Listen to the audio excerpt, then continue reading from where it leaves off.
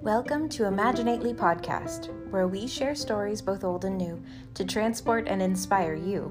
I'm your host, R.K. Smith, and this season we're back with Princess Irene and Curdie in part 2 of George MacDonald's beloved series, The Princess and Curdie. So settle in and get cozy as your imagination takes flight. Chapter 30. Peter, let's begin. At the cottage in the mountain, everything for a time went on just as before.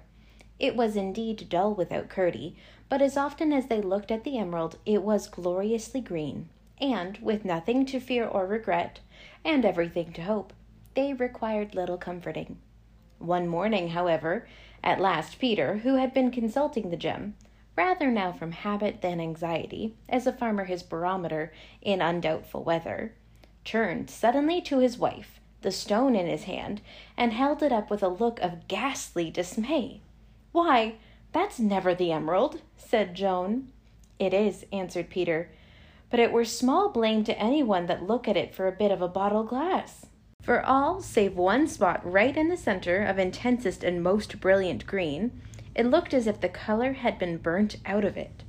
"Run, run, Peter," cried his wife. "Run and tell the old princess. It may not be too late. The boy must be lying at death's door." Without a word, Peter caught up his mattock, darted from the cottage, and was at the bottom of the hill in less time than he usually took to get halfway.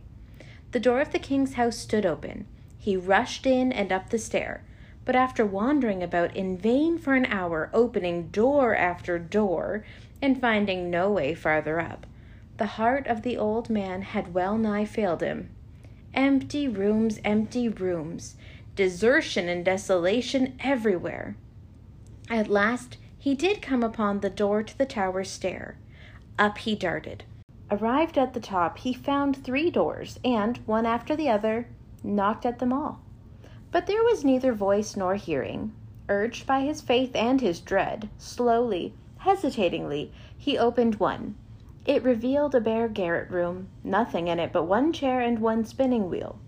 He closed it and opened the next, to start back in terror, for he saw nothing but a great gulf, a moonless night full of stars, and, for all the stars, dark, dark, a fathomless abyss.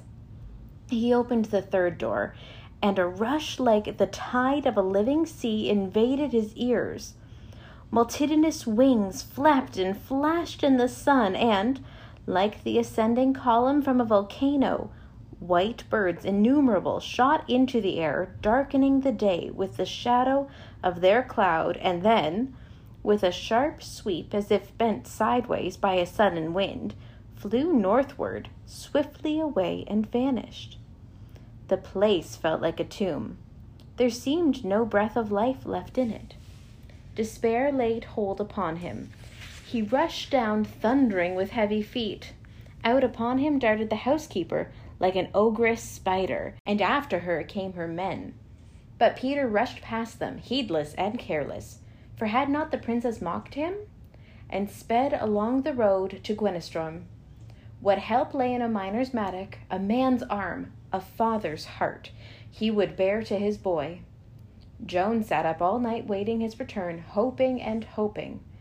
The mountain was very still, and the sky was clear. But all night long the miner sped northward, and the heart of his wife was troubled.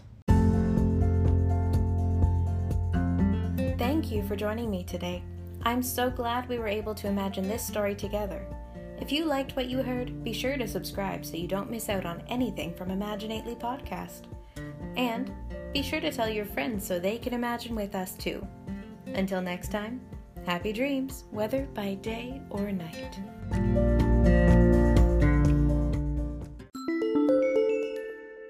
Hey friend, R.K. Smith here, Canadian author, editor, and storyteller.